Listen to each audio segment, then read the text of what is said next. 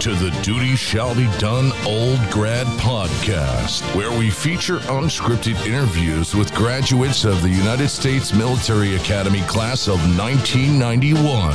The Duty Shall Be Done Old Grad Podcast with your host, Jamie Schleck, starts now. All right. Happy 2019. We are here on February 24th. This is our 15th or 16th episode. 16th episode of the Old Grad Podcast. And we're here with our good friend and wonderful classmate, John Abercrombie. John, are you there? I am, Jamie. How are you? Awesome. Well, welcome to the Old Grad Podcast. Thank you. So excited to have you on this call. I've been, your name has come up so many times as somebody that we want to have on this podcast for a variety of reasons, but not the least of which was the amazing the amazing football season that we just had, and constantly hearing the word Abercrombie during the whole season. So, John hails from Arizona. And where are you in Arizona, John? I'm in Phoenix, Arizona. Phoenix, Arizona. Yeah. Awesome. And Phoenix, Arizona, originally from Richland, Washington. Currently a State Farm agent in Phoenix, and you've got 3 boys, right? I do. Yeah. So here's, by the way, I think it's helpful. We kind of have developed a little bit of best practices, having done this now 15 times. It's helpful it's helpful for us to have kind of like a roadmap for how we're going to talk tonight. So what I'd love to do is be able to talk about like the here and now, what's going on in your life, and talk about your sons, talk about West Point and the experience that they're having there. And then let's go all the way back to the beginning and tell a story about, what it was like for you deciding to go to West Point, and then we'll kind of chronologically come back up to present day. So that'll be our intention in terms of the conversation. See how that all goes. Right. What I found before, sometimes we just bounce around and it turns into a shit show because people are throwing comments out there and on Facebook, and you have to respond to them. So, So John, you have not. We did a little pre-call. You have not heard a podcast yet, right? I have not. I've been unable to do that so far. Okay.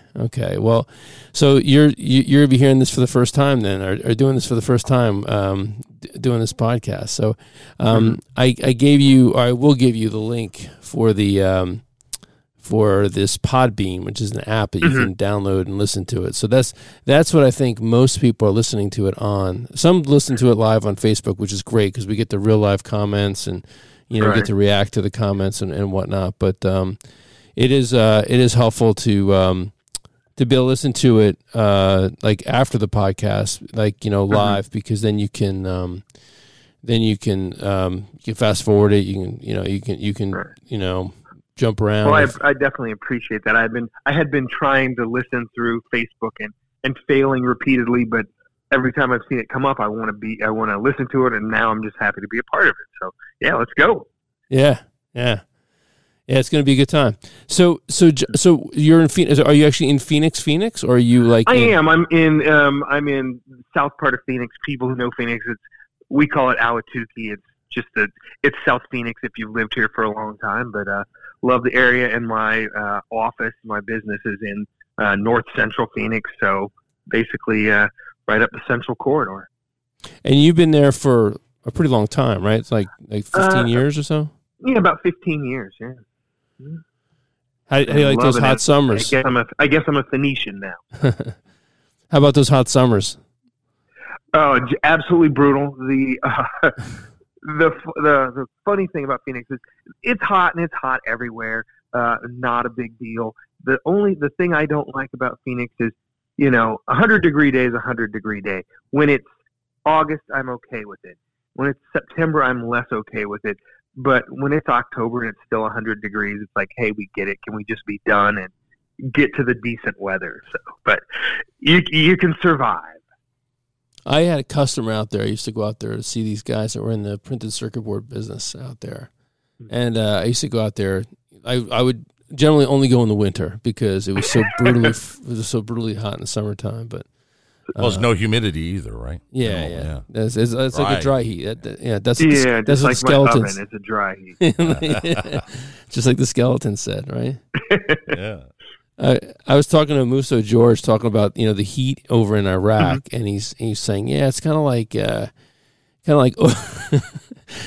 opening up your oven, and somebody's got like a hair dryer right in your face and throwing sand through the back of it, like hitting you in the face with sand. So you get a little of that. So we have a couple classmates that have joined us on this podcast. So we got Brad Woods, John Palcisco. I see there's 7 people that are currently logged in, looking at it. 8 right now. I can't see who they are. Though I can't see who You can't see who it is. We have Paul. I don't have my glasses, so if I butcher any names, I apologize. We have Paul. First names: Paul, Andrew, David. That's not going to help. We need last names. Just butcher the last name. Let's hear it. Smolchek. Hall, yeah. Andrew Hall. All right. David Peak, Brad Woods. Is it Michelle Carroll? Is it Michelle? I don't know. Carol Laughlin. Yep. Okay. Yeah. No. Mishi.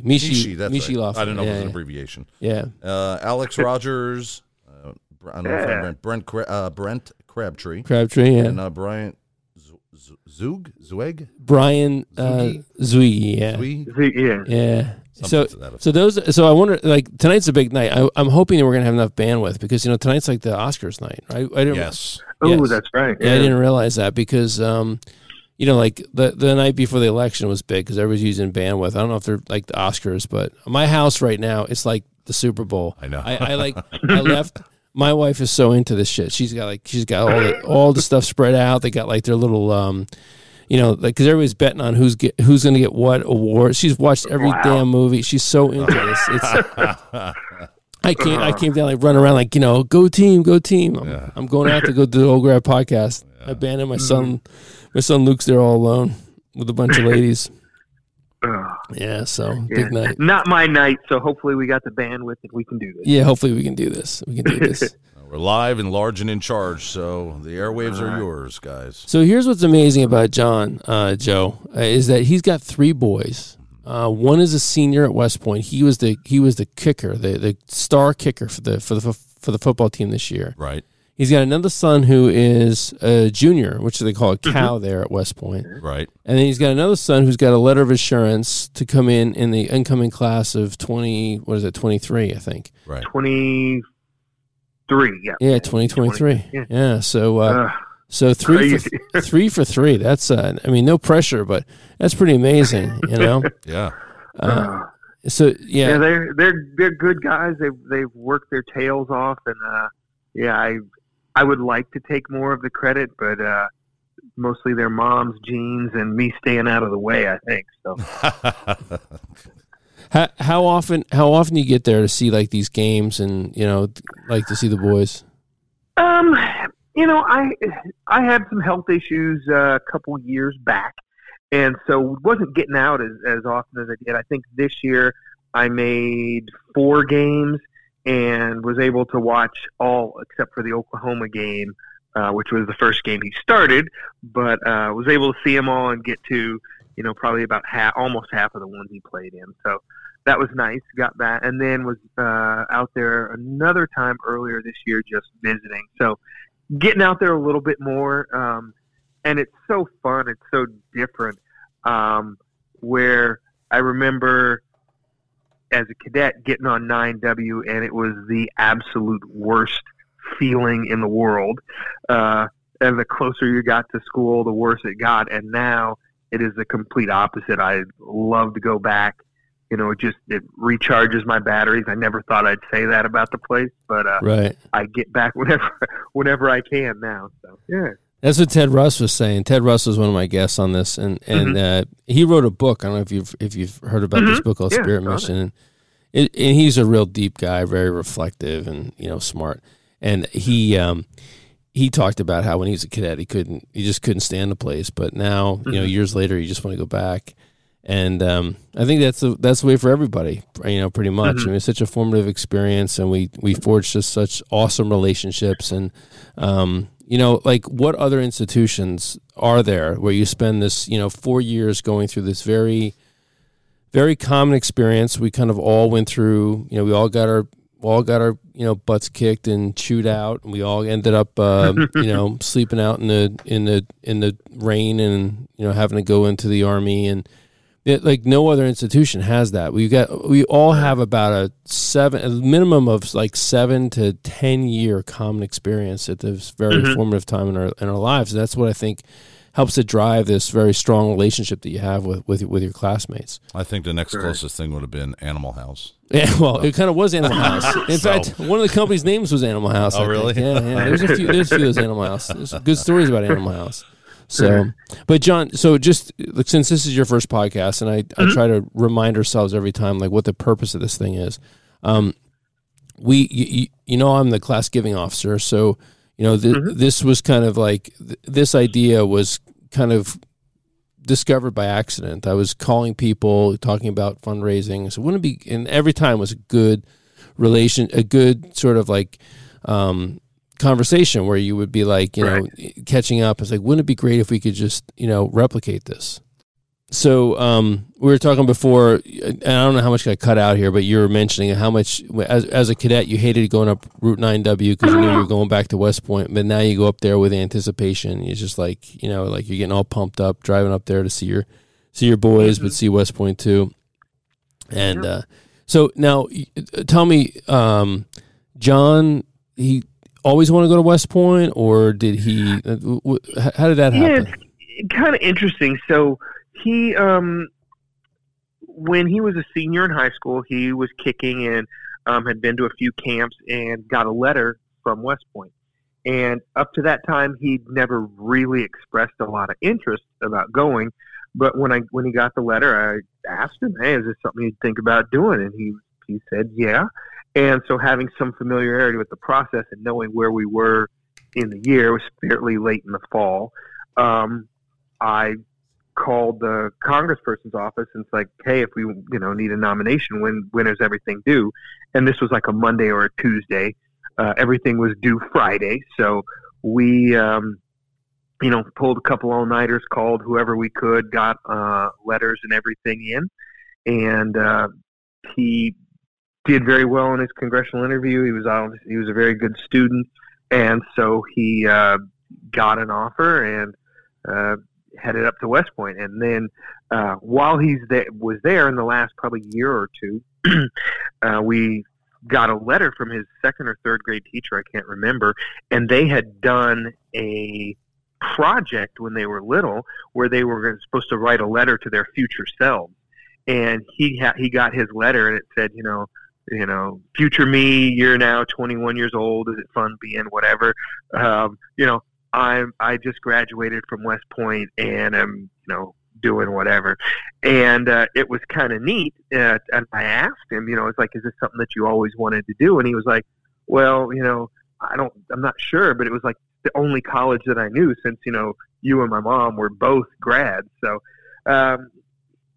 maybe not in the forefront of his mind, but that's what he knew about college, and so that's where he ended up, I think. Wow, and hats off to that teacher, right? Because I mean, that's a pretty awesome thing to have him write these letters and then mail them back to them 10 years later. I mean, to hold on to this thing. I mean, wow. I mean, that's a pretty great thing that teacher did. Committed, yeah, very committed teacher. Right, yeah, and and to be able to find the kids 10 years later. So yeah, I was thankful for that. That's for sure. So, what company is your son in? He is in I-1. I-1. So I don't like my own kid because he's in first reg. What's that? Well, he wasn't always in first reg, right? He probably scrambled in the first reg. No, they really didn't. He's been there the whole time. Every year or so, there's a rumor that it may be the scramble year, but they never scramble. And my cow, he is in I-3, which is the company that his mother ended up graduating from. So okay, I-Beam. Is that I-Beam? No. He's a Polar Bear. Polar Bear, right? Polar Bears. Yeah. So your wife was in I-3 as well. She's the class of 93. Right. She was in C4 for her first 2 years, and then her last two, she was in I-3. Okay, and then your younger son's name is James, right? Your middle son. Mm-hmm. Yeah. And he's not a football player. He's not a football player. He a proud company guy. Okay. And you said that's what you were too. I for some reason I had in my head that you were a soccer player, but I guess I was mistaken. Yeah, played soccer at the prep school and, loved it, but I realized once I got to West Point that those guys were really good, and the keepers were all tall and very good. So. Mm-hmm. And Benjamin is your youngest son. He's a senior in high school. He's most likely going to be going there next year. So that'll be that's what we're hoping. And he is not getting recruited for football, but he broke basically almost all of his brother's records. So cool. if he gets a shot, I would love to see him out there too. That would be great. That would be awesome. So if Coach Munkin's listening to this, hopefully, yeah. That is great. So you're a State Farm agent, and we talked a little bit on the pre-call and then the show notes. It's kind of like a calling that profession for you. You say that it gives you great purpose, and you've had experiences where you've really been able to counsel people and help them make the right decisions about risk management that has paid out where things have worked out because you set people up. So, right. So tell me a little bit about that. You said also like ethics and the background of being a West Pointer really helps you a lot in that role. Yeah, it was really interesting for me when I had gotten out and was working at General Mills, which great job. I loved it. Ran a few of the larger cereal businesses. Lucky Charms, Trix, which was very fun when you have little kids, and ran the Wheaties business for a year, which was very fun when you're an adult. But I always knew that I kind of wanted to work for myself, kind of like my grandparents had done. And so I had I had a neighbor who was a auto dealer, so I had gotten into the Chrysler Dealer Development Program.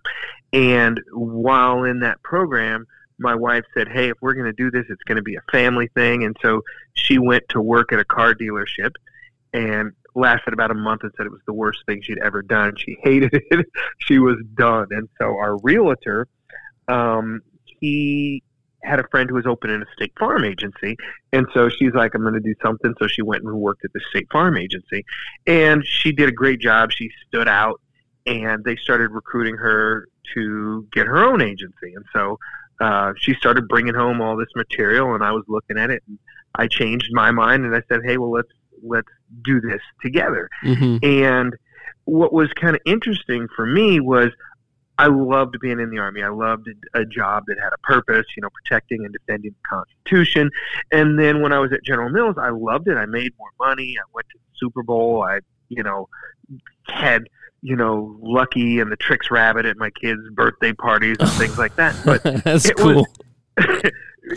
Little kids love that when their dad can bring home the Trix Rabbit. But right. It wasn't meaningful. I always tell people, the world could go another 74 or 75 years without a new breakfast cereal, and they'd still be okay. Obviously everybody needs it, and we got to make money, but I wanted something where I could actually make a difference in people's lives. And it's something that I've been able to do. There's the day-to-day of, everybody's got to have auto insurance, homeowners insurance, but, being able to deliver a 7-figure, check to, a widower with a special needs kid, is kind of a neat thing.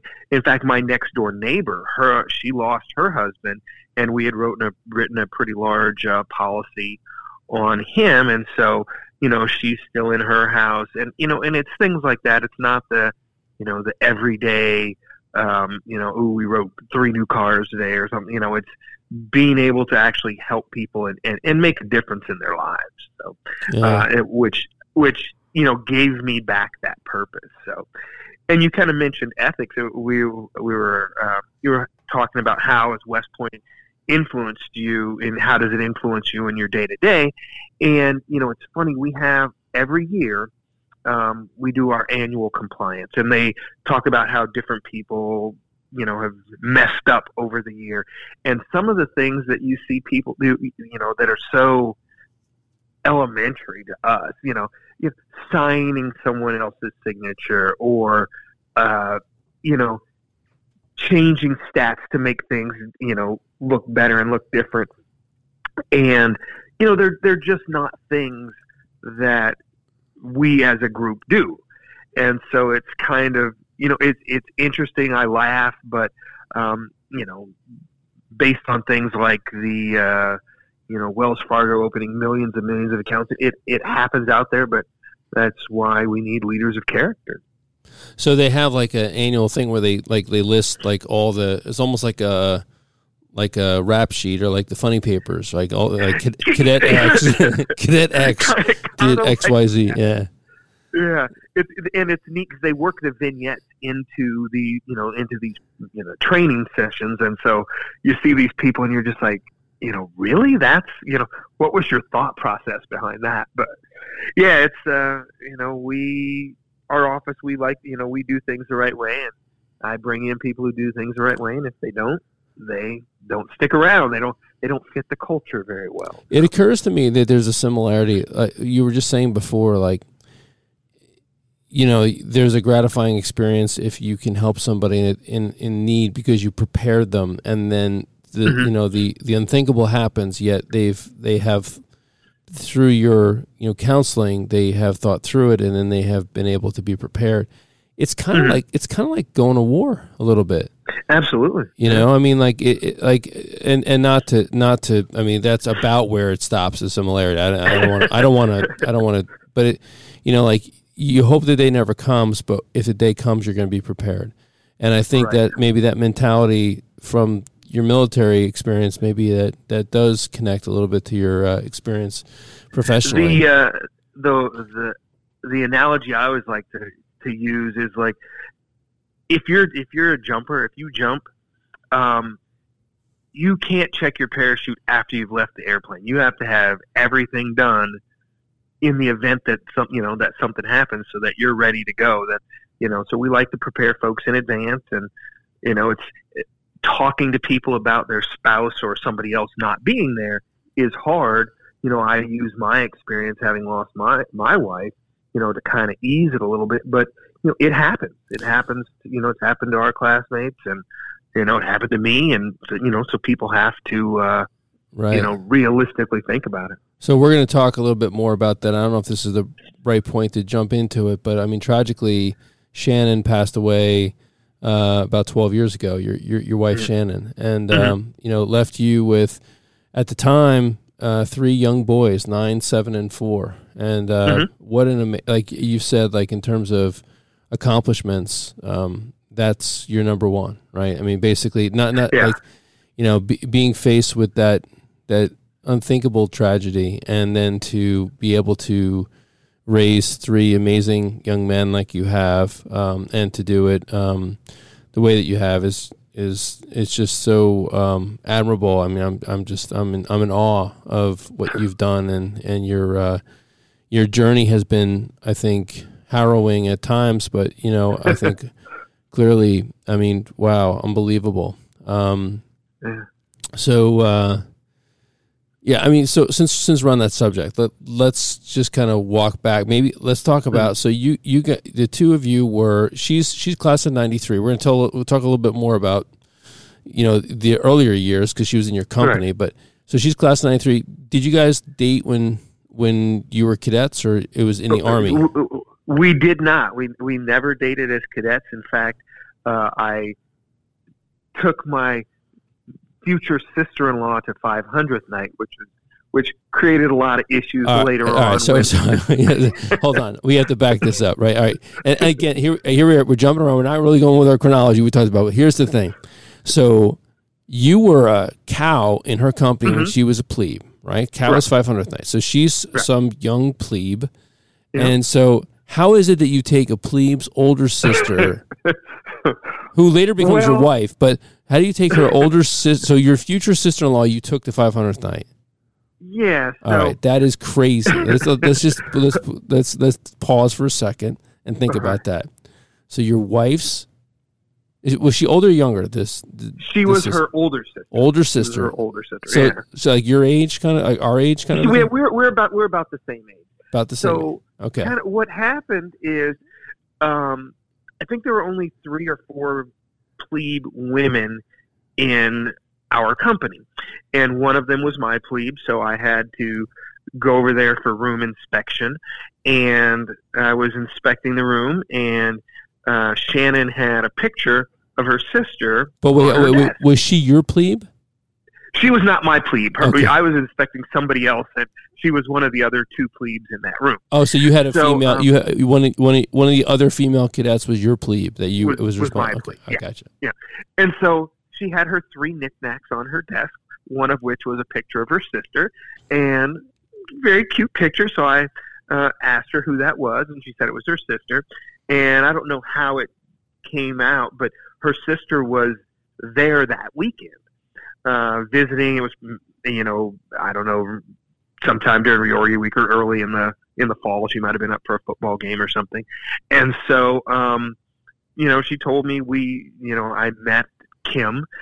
We went to Ike Hall and hung out and had a fairly decent time, and decided, well, I'll invite her to 500 night. So, ended up inviting her to 500 night. I double dated with Scott Smith and a young lady from A4, and we went to the city and had a good time. And I don't think that my future sister-in-law had as great a time. I always try to tell people, West Point formal dances are very different on the inside than they are from the outside. It's not so much about your date; it's you and your classmates and celebrating whatever that event is. And unfortunately, sometimes our dates were more peripheral to the activities, but we didn't go out anymore after that. And I'd known Shannon, and when she felt like you kind of blew her off, like hey, like you invited me to this dance, and like you're hanging out with all your buddies, kind of a thing. Is that right? Pretty much. Yeah, I get that. That's never happened before, but okay, But not dating her worked out very well for me, so I can't. Well, obviously, yeah. So she just said, "Oh, well, away with you," like I have no interest in you. And, away with you. Yeah. Be gone. Yeah. Where was she from? They were from Albuquerque, New Mexico. So she flew out for 500th night to see? Flew out for 500th night, yeah. And then was sorely disappointed that it wasn't like, I don't know, I guess like a fairy tale or so. Did she come what up it looked like from the outside. Did she come up one of those buses like from Newark Airport or something with all the other girls? Probably. No, because that happened, Joe. Like they would bus these, like all these dates would come in. Like, oh, there's a bus for the a charter bus, a charter bus for the dates. So it was this bizarre experience. Like all these girls that don't know each other are all going up to West Point to go see, and I guess maybe there's a guy or two that was going to see a female cadet. I don't know. Right, yeah. Oh, by the way, I had a great story. We did this. We had this awesome boondoggle. We called it Friar Palooza down at Dominican Republic, and I was talking to our classmate. Yeah, so we just did it 2 weeks ago or 3 weeks ago, maybe 4 weeks ago now. In January for MLK weekend. It was just magnificent. And we talked a lot about this whole thing, about the whole experience of being a female cadet. We had 3 of our 4 F1 sisters were there. So Stephanie Southard, Libby Boggs, and Sharon DeCrane were all there. And we were talking about this whole issue about like dating among West Pointers. And so Stephanie came into West Point with a civilian boyfriend. And so she was talking about that, like how hard that was for him, because first of all, you're in this like 10-to-1 ratio, there's no shortage of attention if you're a female cadet, at least back in the day for us. It's like throwing a skinned cow into a lion's den. Yeah, it totally was. It completely was. But for a civilian boyfriend whose girlfriend is at West Point. Not saying she was a cow or anything. No. I'm not implying that. Yeah, well, actually, I mean, as they called juniors their cows. Okay. Yeah, so she. But anyway, it was it was just an interesting thing, like just hearing the whole story. Like she's just like, this poor guy there's just no way that you could stay in a relationship. Did they stay together? Right. No, yeah. And how can you compete? I mean, there are so many just people who are just studs there. I mean, if you're not supremely confident in yourself. No, I'm telling you. I mean, like you have no. I mean, just a normal dude like me. Forget it, man. But I'll tell you what, though, I did bring Laura Fecco to the Plebe Parent Weekend because I was the first one to ask her. What do you mean, a dude like you? What's wrong with you? I mean, come on, Jamie, you're a good-looking guy. You know, I mean, you didn't look like me when you were in West Point. So. Yeah. I just remember I just cornered the poor Laura Fecco, Company E1. I just cornered her. I say, would you go to Plebe Parent Weekend with me? And she's like, okay. and so then. So we went to Plebe Parent Weekend, but that was a very sort of platonic relationship. And, does this still happen with the women that, like you say, come into Newark Airport? They all get on the charter. They get on the bus. Yeah, they just all go up on the bus. But it's got to be a bizarre situation. Like you're sitting, you don't know anybody in this bus, and you're going. They're all going to the same event. God forbid word travels out to them, and they hear about how awkward this is. Someone's gonna smarten up sooner or later and say, hey, ladies, I don't know about you, but it's either Chippendales or this dance. So where are we going? Well, New York. I think it's better. It's better now because if I remember Plebe here, they used to bring, just busloads of girls up to the Cullum Hall for all the Plebe dances. Yeah. Yeah, totally. They would just bus them in. They'd bus them in. Well, had it been awkward for any females? Well, female cadet or members would have, boyfriend. Well, that was the point that Stephanie's like. There's no way a civilian guy is going to show up and Do you know of any guys that came and females that weren't paying attention to them at this event, where it was awkward for them? I don't know. Yeah, that's interesting. I don't know. I don't think a lot of guys would have come. I mean, there's just. The ratio already is so incredible. Yeah. And they know. Well, and then on top of that, you've got guy in a cattle car. Yeah, right. There's just no way. Imagine a guy being that guy in a cattle car, like you hitting on all the women, Yeah. Right. Well, yeah. Now the ratio's reversed, so we used to call those, it's in his favor. We used to call those guys Jody. Jody would be like the name for like the guy that's always going after your girlfriend. Like, Jody. Jody. Yeah. So Jody this and Jody that. So where were we? So 500th night didn't work out with it was Kim, that was her name? Uh-huh. Yeah. So then later in the Army, I guess you and Shannon reconnect, right? We did. Yeah. So I was stationed at Fort Hood and she came. It was I didn't know she was there. I hadn't spoken to her in probably 2 years. She got there. We reconnected through somebody who might have been in one of her classmates who might have been in my battalion, and that was it. I was pretty much off the market, and then the whole 500th night thing came back up again because we were very serious. We knew we were going to get married. Her parents were in the Air Force, and so they were going to go from Albuquerque to England. So she's like, well, we need to go and meet my parents and everything else. Well, unbeknownst to me, Kim had, I guess, thought that we were going to have some sort of whirlwind romance and we were going to be together forever. So when I got there, she had told her parents that I was really madly in love with her and was just using Shannon to get back at her. Drilling some holes in your boat. Drilling some holes in your boat, huh? So you had some bailing out to do. It was an awkward weekend. I would say so, yeah. And when we got ready to leave, so I was, we went by, we stopped by the house and, I, thanked her mom for having us. And she's like, okay, well, I guess I'll never see you in Albuquerque again. Goodbye. And so, whoa. A little bit of a rocky start to our relationship, but having grandkids has kind of righted that boat a little bit. Yeah, I would say so. So your father-in-law was a career Air Force? He was. Yeah, he was. I think he was retired as an E8 or an E9 in the Air Force, and good guy. Good guys. That must have made that family very, very proud when Shannon went to West Point. Mm-hmm. Oh, definitely. So Shannon, I just saw, Jeff Simpson commented that she was a gospel singer and had an amazing voice. Shannon, that's what he said. Oh yeah, that was most people who know her or know of her knew her singing, and she was absolutely incredible. Were you in the gospel choir as well? I was not. I can't carry a tune in a bucket, so yeah, they'd have probably thrown me out. So did you happen to both be in the same? Because you're a field artillery officer, and do you happen to both end up in the same post? Is that what happened? Yeah, we just happened to end up at the same post, and so that worked out. And and the kind of the same thing once we left Hood, we went to Bragg, and the same kind of thing where we had ordnance folks there bringing us bullets, and we usually didn't have to worry about having what we needed for any qualification or anything we had. So it was good having somebody on the other side.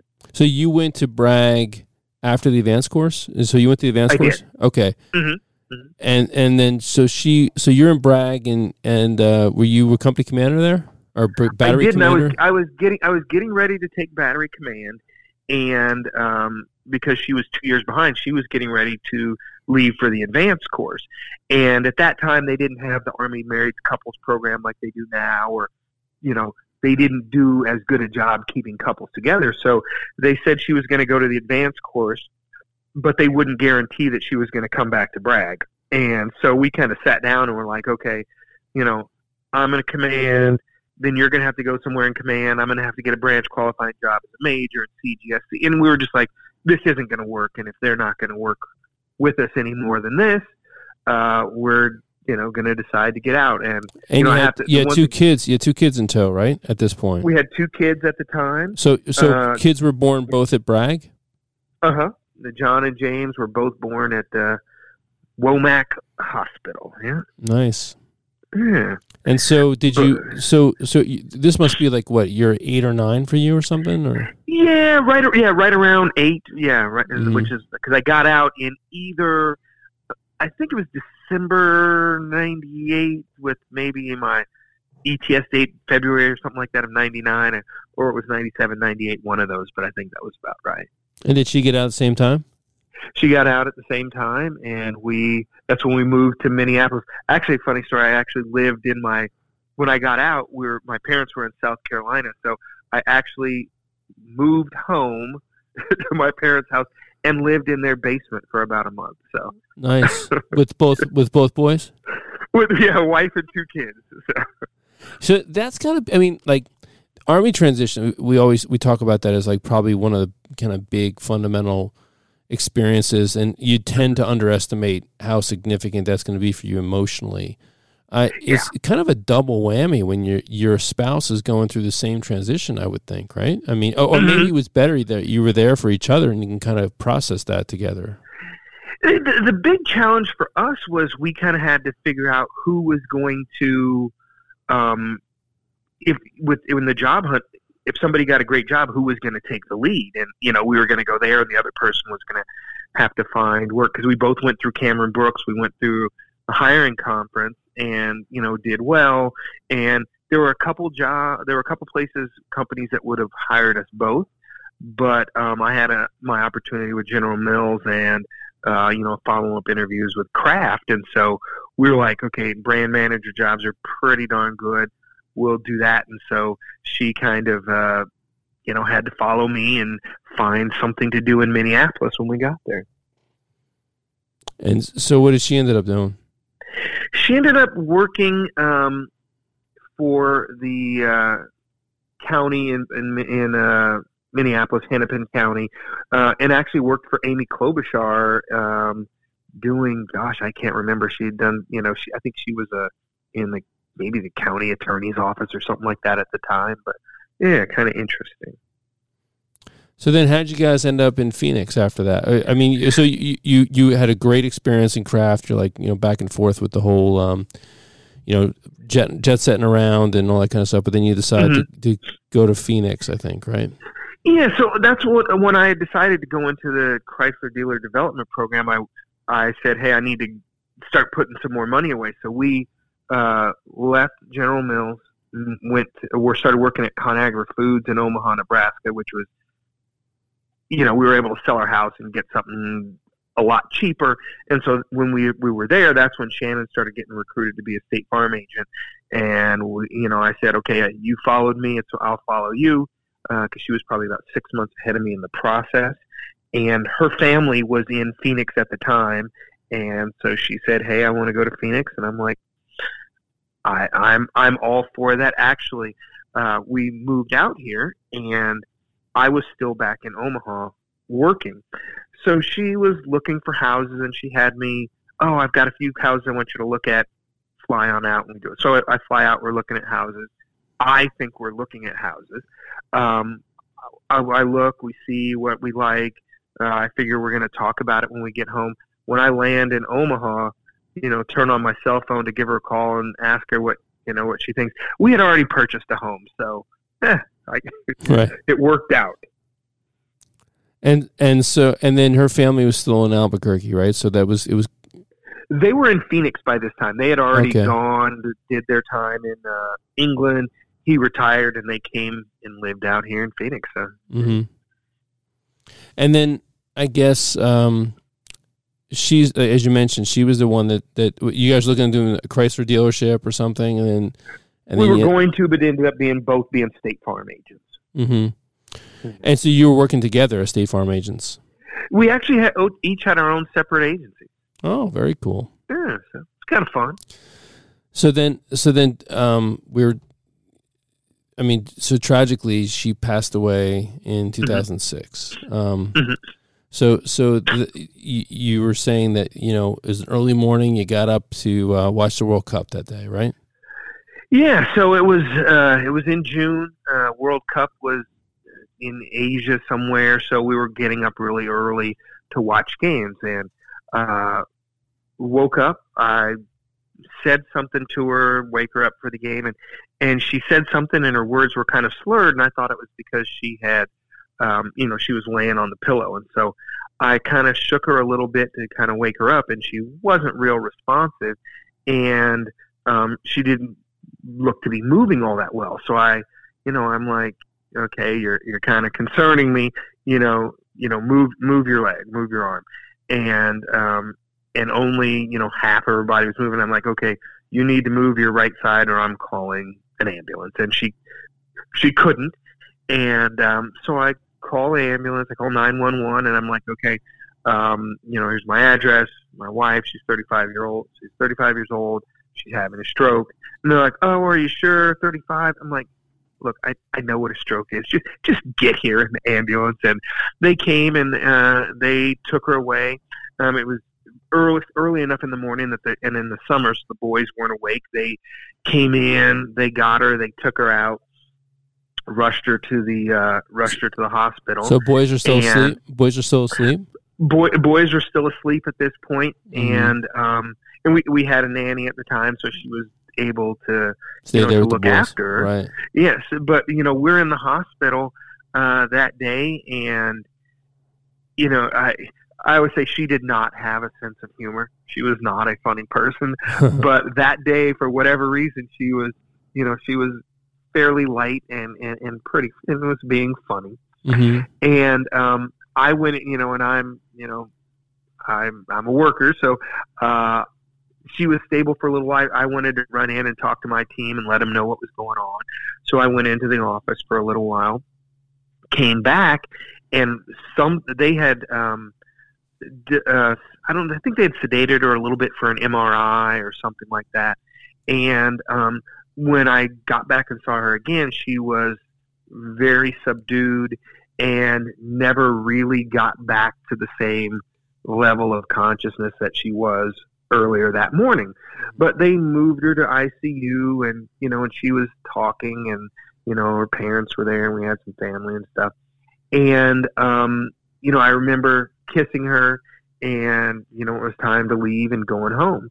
And so I had the boys there. I lined them up on the couch in height order, and I'm telling them what's going on. I'm like, okay, The boys are 9, 7, and 4, right? 9, 7, and 4. And, so I sit there and I'm like, hey, we're at the hospital. Your mom had a stroke.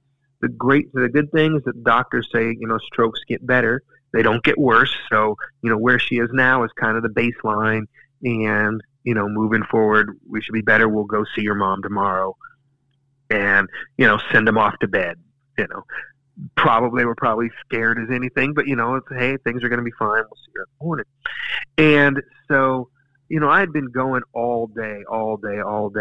And I was asleep. I got a call at like 3 a.m. From the hospital, and they told me, your wife's stable, but you need to come in.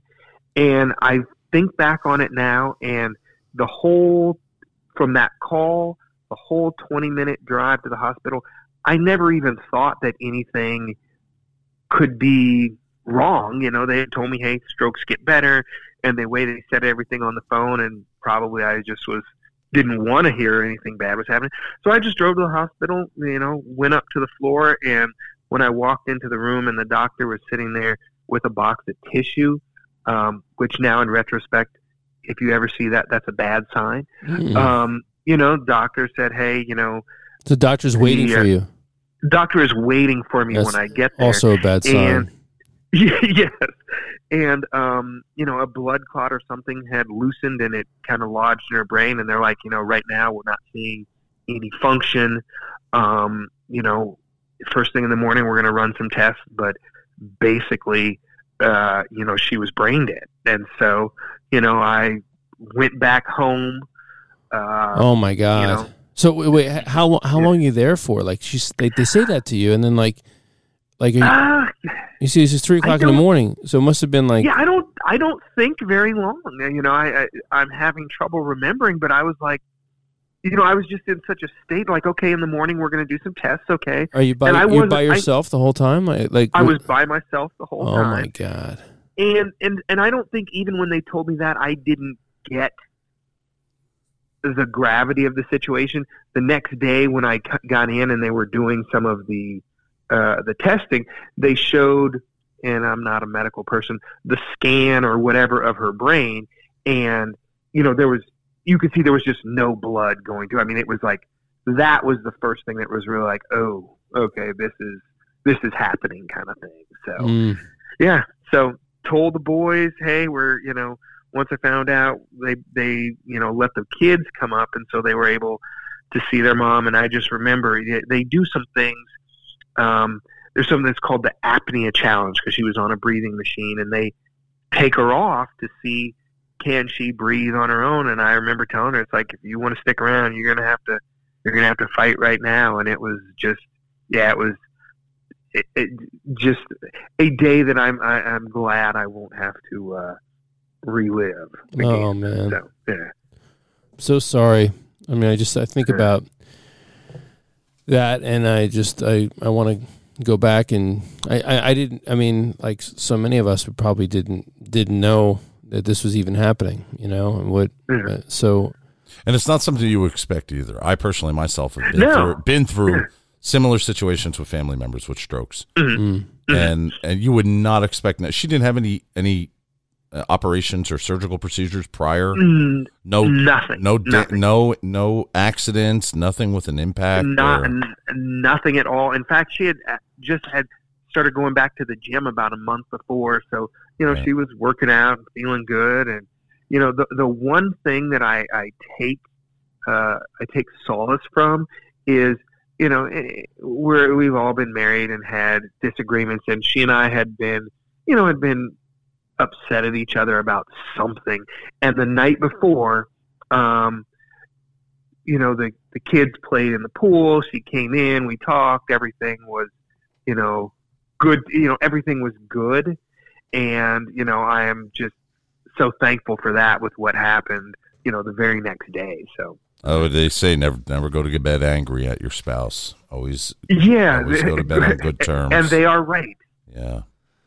I think my wife's gone to bed angry at me a few times. Well, same here. So my wife goes to bed and wakes up angry at me most of the time. So. Yeah, she wakes up angry sometimes. Well, anyway, I mean, I say that jokingly, but it's true. I think, every day counts. And so then, John, you mentioned 2 days later, your son has a birthday party, right? Yeah. So, Shannon had the middle son, James, Cal. His birthday was the 18th, that Saturday, and Shannon had set up the birthday party. All his friends and cousins and everybody was invited, and maybe it was the West Point thing. Whatever, you get up. He was still going to have a birthday. We were going to have a birthday party, and so I describe it as probably the most surreal day of my life, where I am sitting there in a bouncy house with kids running around and jumping over obstacles and eating cake and opening presents, and my spouse is in a drawer in the morning. It was hard to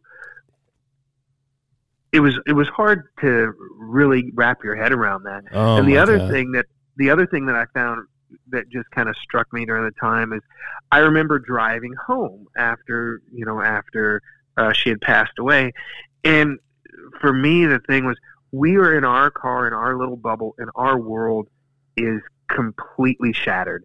And you see people in cars left and right of you, and you don't know what's going on in their world, but I mean, you're just like, wow, my life has changed forever, 30 minutes ago, and these people are driving next to me singing to the radio, and just, you think a lot of things when that happens, that's for sure. I think about that too. There are certain places. I mean, the highway is obviously that's one area where you talk about like from person to person has such a different experience. But I think about three places: airports, churches, and hospitals. In any one of those situations, somebody could be having the best day of their life or the worst day of their life. And then you get people that are just kind of rushing around like business people, like in an airport. It's just I think about that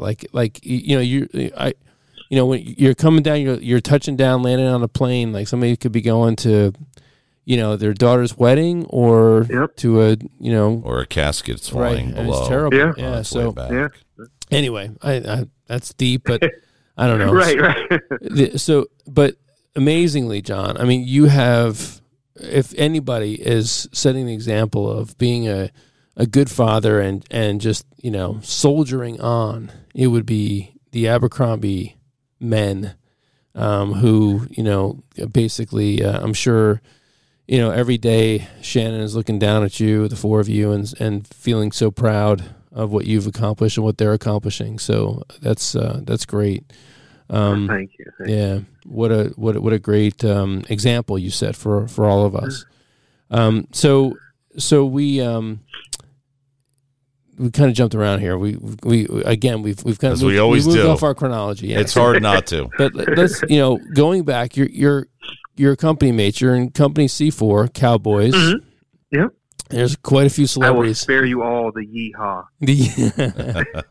We had Ralph Paredes on this as well a few months ago. Yeah. So great company. And so who were some of the memorable people or memorable stories from Company C4? Obviously, Ralph is memorable in every way. My favorite memory of Ralph is, he is a guy who is as pure and unchanged today as he was when we met him as as 18-year-old. And the thing I remember most is he ended up shredding his knee playing company football. So he was in a big brace, and he refused to not ping. He pinged in a brace every day.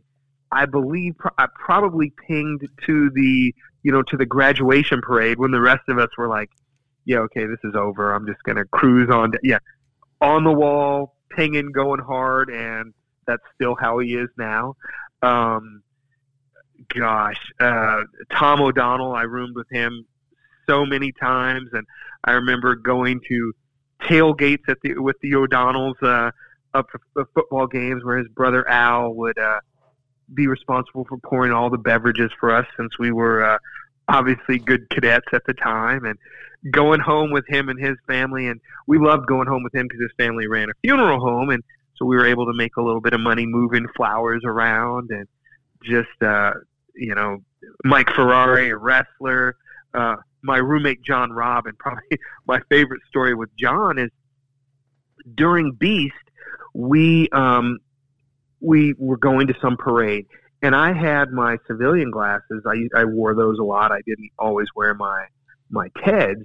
And so we were going to a parade.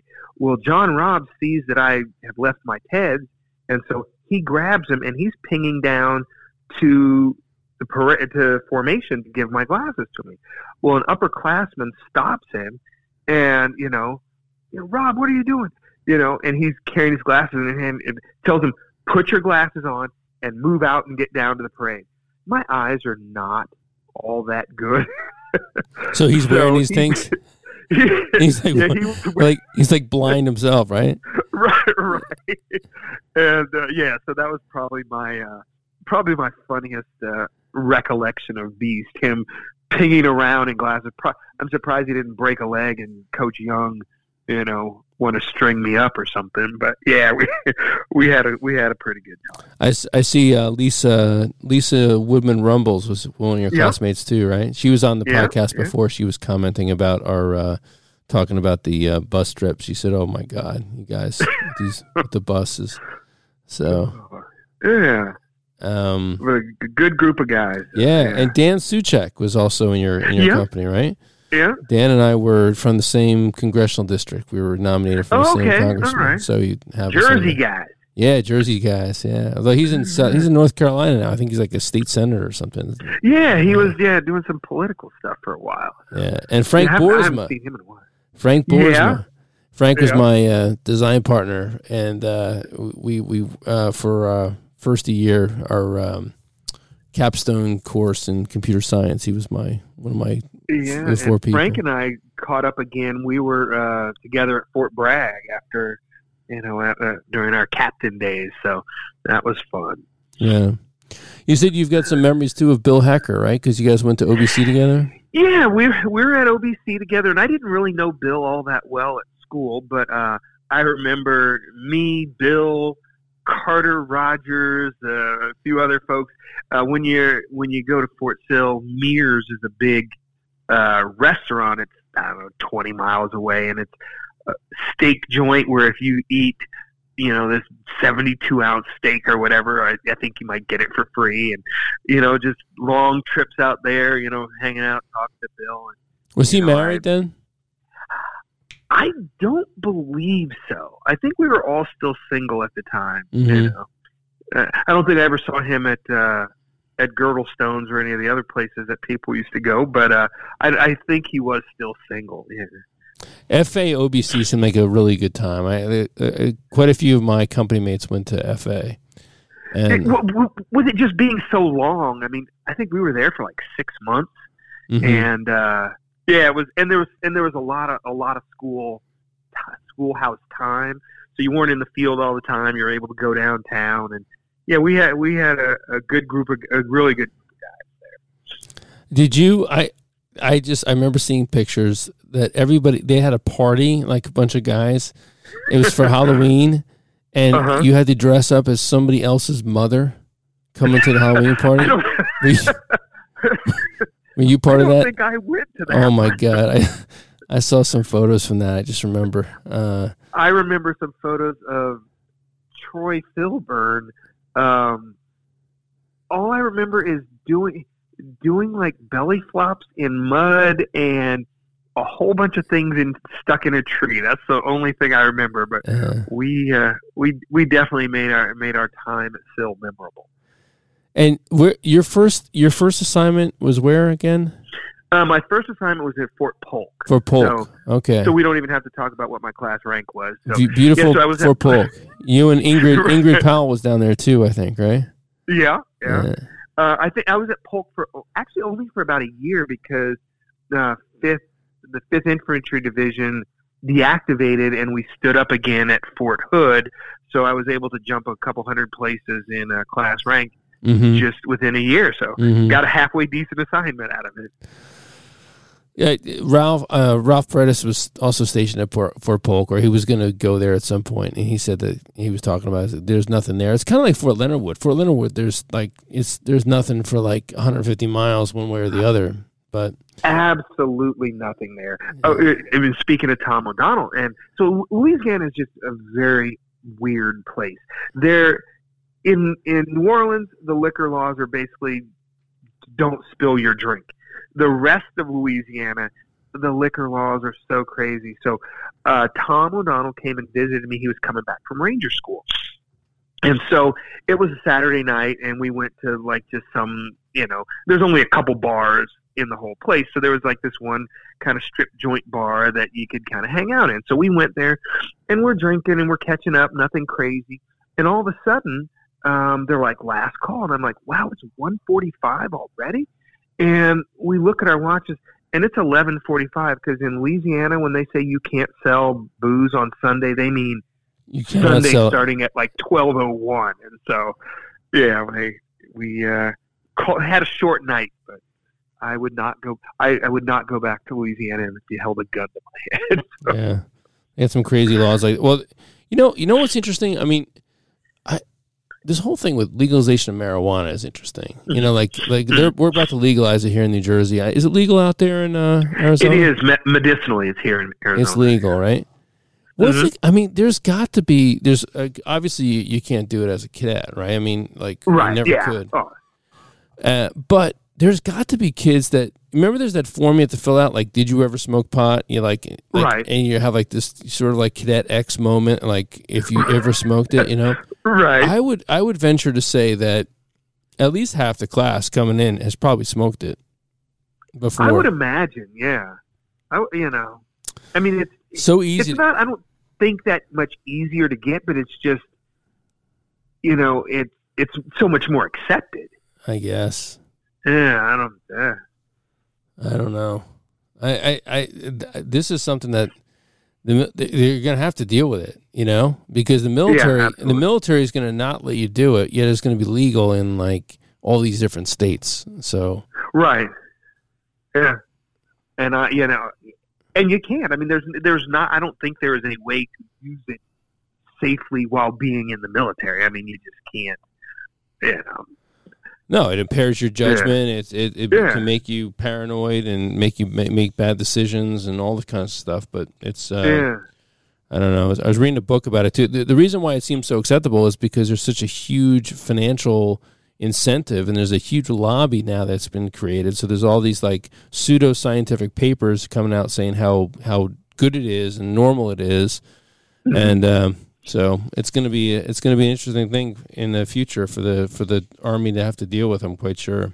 Oh, absolutely, yeah. So because I imagine you could have somebody who gets in at a later date and may have already, because in Arizona you have to have a card registered with the state and all this other stuff. So and then for us in the insurance industry, I mean, like for life insurance, when people are applying, if they have a card, that's out there.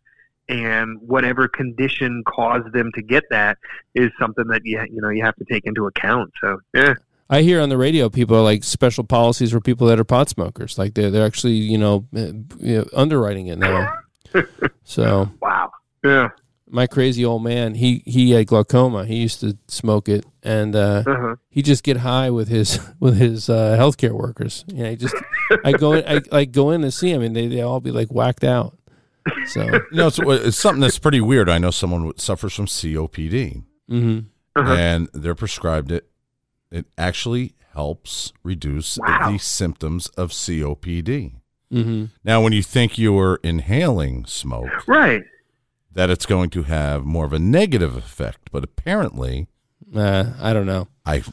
It's going to be a new issue for the future leaders of the military to have to deal with. And by the way, speaking of future leaders, I got an awesome email from. Well, hold on. I'm going to ask you CBD oil, hemp oil. Yeah, I know. Which is below the legal limits of THC. It doesn't have any THC. CBD does not. No. It's there's two isomer, and not isomers, but there's the receptors, the two receptors in the brain. But the pot has like two metabolites. Right, it has THC, which gets you high, and CBD, which is more of a pain analgesic. Yeah. Okay. So, yeah. So my nephew got paralyzed in an accident probably like 3 years ago, and he uses it for, kind of like muscle spasms and stuff like that, the CBD. Okay. And seems to have some, positive effects. But I think it's going to be like anything, as we get more and more data, some are going to say it's good, some are going to say it's bad. I mean, cigarettes used to be, hey, you're going to breathe in deeply and, all this crazy stuff that athletes 4 out of 5 doctors recommend Camel over. Right. Yeah. I mean, you have to learn about it over time. But once it gets legal, man, that train's gonna be out of station and be so much money being made. There's no way to sort of take that back. Well, CBD is that permissible in the military to use CBD? I don't know. I don't know if it would be. It might be, but THC definitely is not. Right. Yeah. THC absolutely not. But. I'm not a pro in either one. Well, so one thing that we're trying. By the way, we've always tried to remain politically neutral on these calls. Yes. So I want to remain politically neutral. But you mentioned another classmate, another one of our fallen classmates that you had some experience with was Janet Greco. So so was she in your company? She was. Janet was in C4. It was Lisa Woodman. Mm-hmm. Janet Greco and Becky Dobbins. Were the ladies in our company, I believe. And Janet was just wonderful, sweet gal. And I remember her going over to her house. She lived very close to West Point, probably within 30-40 minutes, and going over there a few times. And her family was absolutely wonderful. And I believe she was at Bragg for a little while, and the last time I saw her, I ran into her at a Home Depot, and just sad, tragic. She was a wonderful person. Yeah, I think she was an engineer officer. She was a topo guy, a topo. So she was. I remember she was at Bragg. And she was in my OBC class, and she's also in my Buckner platoon. So okay, she was wonderful, sweet person, and we miss her dearly. One of the 25 classmates who are no longer with us, and they lived through our stories, and I remember also she was she was pretty she's so positively spirited, like going through infantry week and all that kind of crap. Like she was the one that you could because it's tough to be a woman and with a 50-pound pack in the woods for and having to go, and she just powered through it. She was just like, I'm gonna get through this. So we miss her for sure.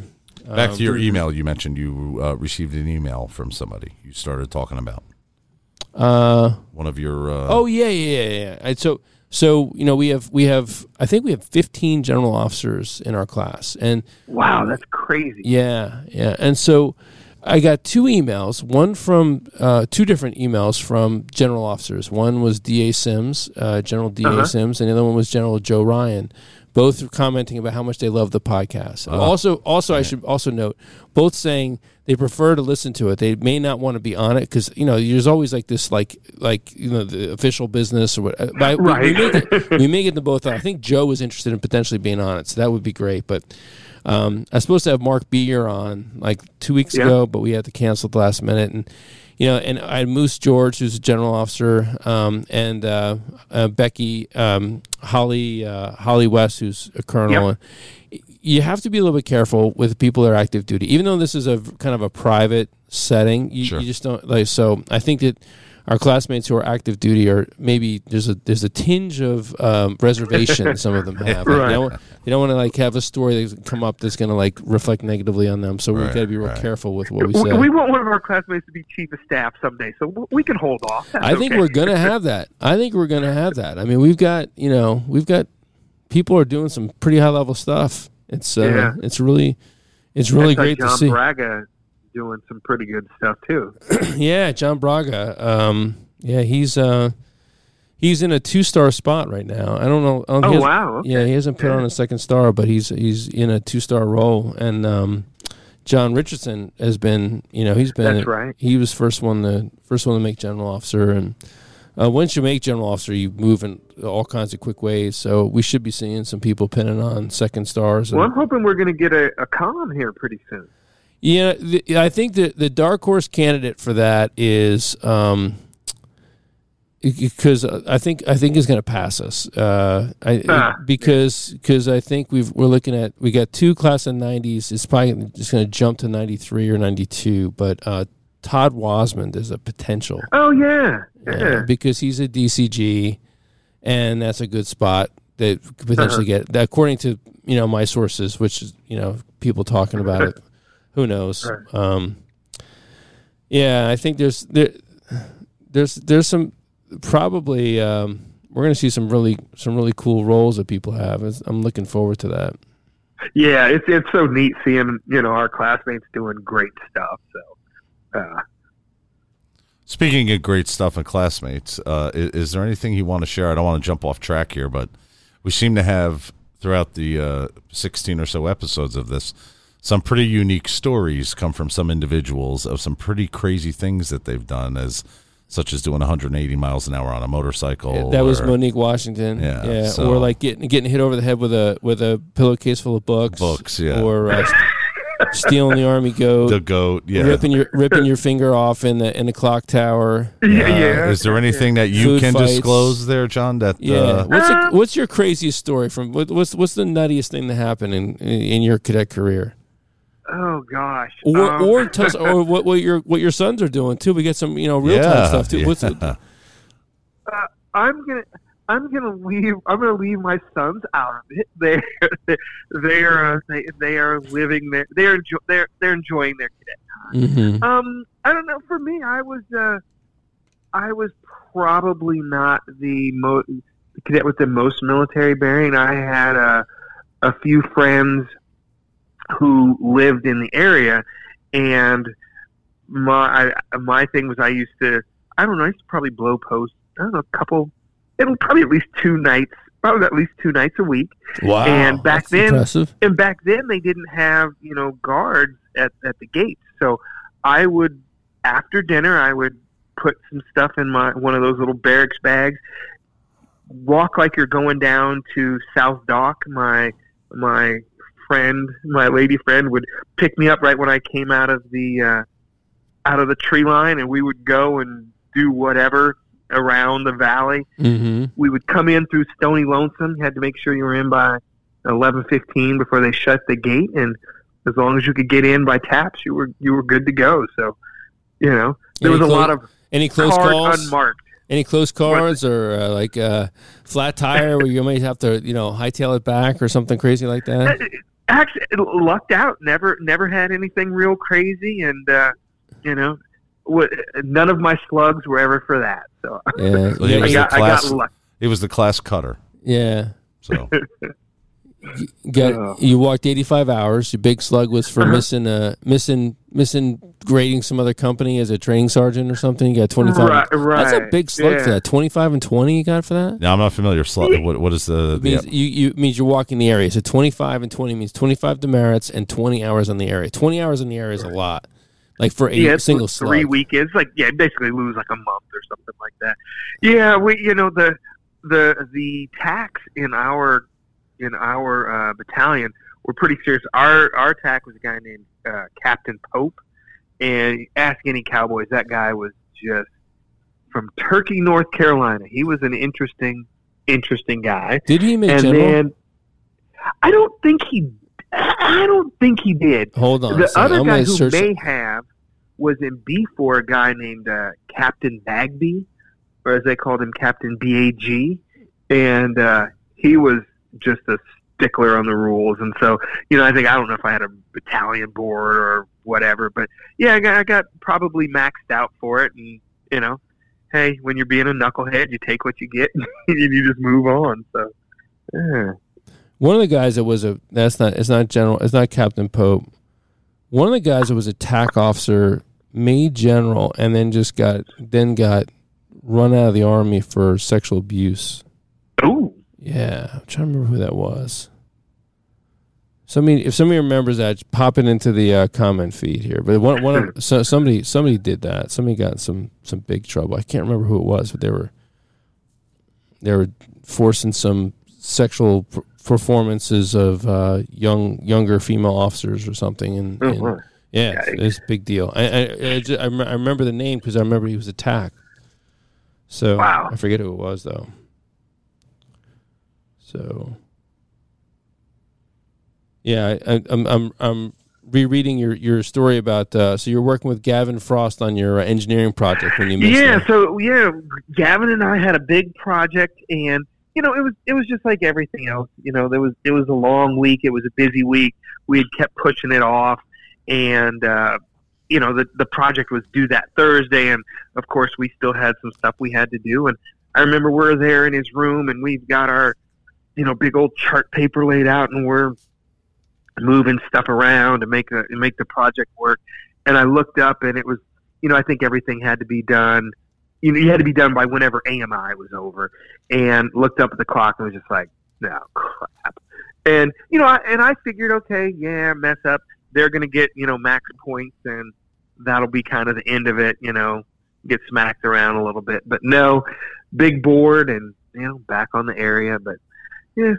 Overall, I never got the alcohol slug that I probably deserved, and so I was pretty happy. You talked about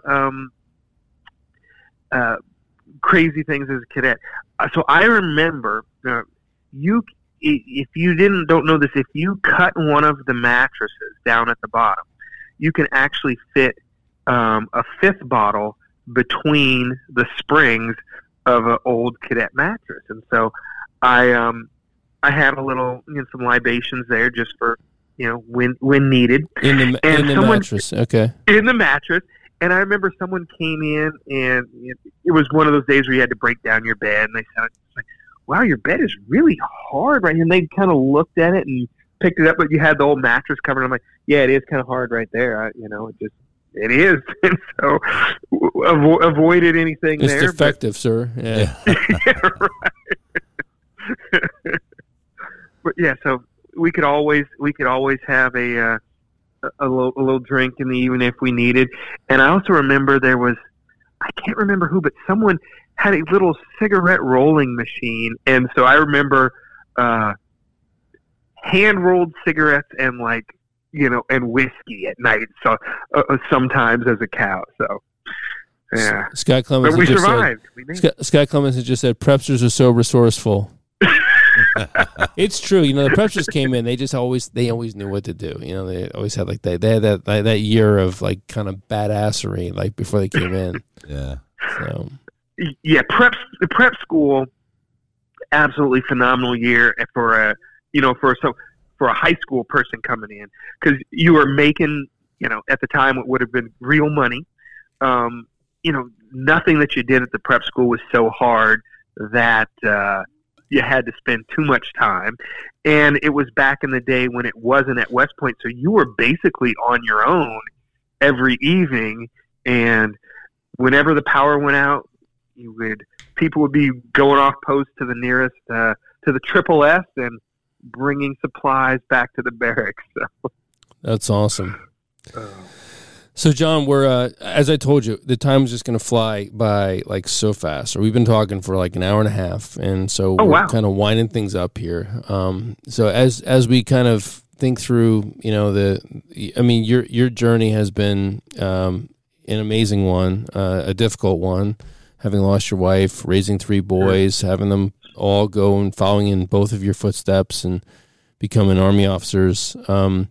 Any kind of parting words of wisdom or thoughts or reflections, things that you would do differently, or things that you would double down on as you think about to kind of leave with our classmates?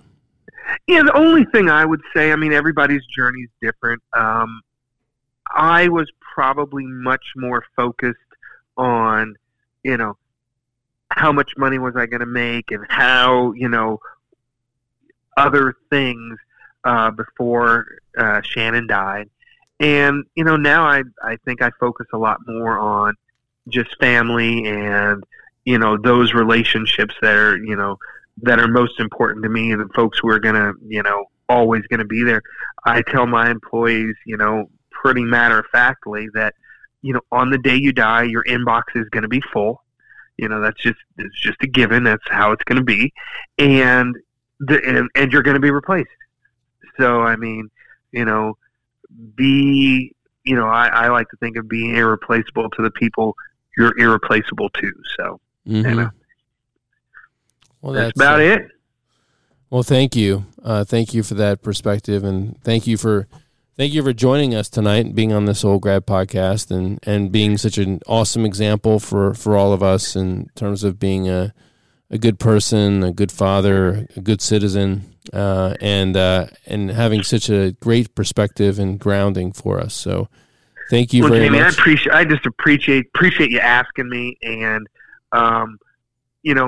as I get older, I love catching up with our classmates and just, I like being part of this class. And so anything I can do to contribute and help and just, help us stay together, I'm more than willing to do it. So thank you. Well, thank you. And speaking of contributions, we'll finalize by saying, the reason for this is we've got 4 primary reasons. It's number 1, to continue to remain connected to each other through our relationships and to foster the connections, to remember our fallen classmates, which we've done tonight, talking about Janet and talking about Bill Hacker, to connect closer to the activities of West Point and to be able to connect to what's going on there. And finally, to celebrate the accomplishments of our classmates and where necessary to lift them up. And so, John, thank you for being on the call tonight. Thank you for setting the example for us. And duty shall be done. John, thanks for calling. Hang on 1 minute. We'll be right back with you. And Jamie, let everybody know, please, where they can catch this podcast on Podbean. It's on Podbean. You download the Podbean app, and then you look for Old Grad Podcast, and you'll find all the 15 episodes that are on there. And you can also listen to this in 2 parts tonight due to the Oscars interrupting us on Facebook. First part should be available. This second part should be available momentarily after we sign off.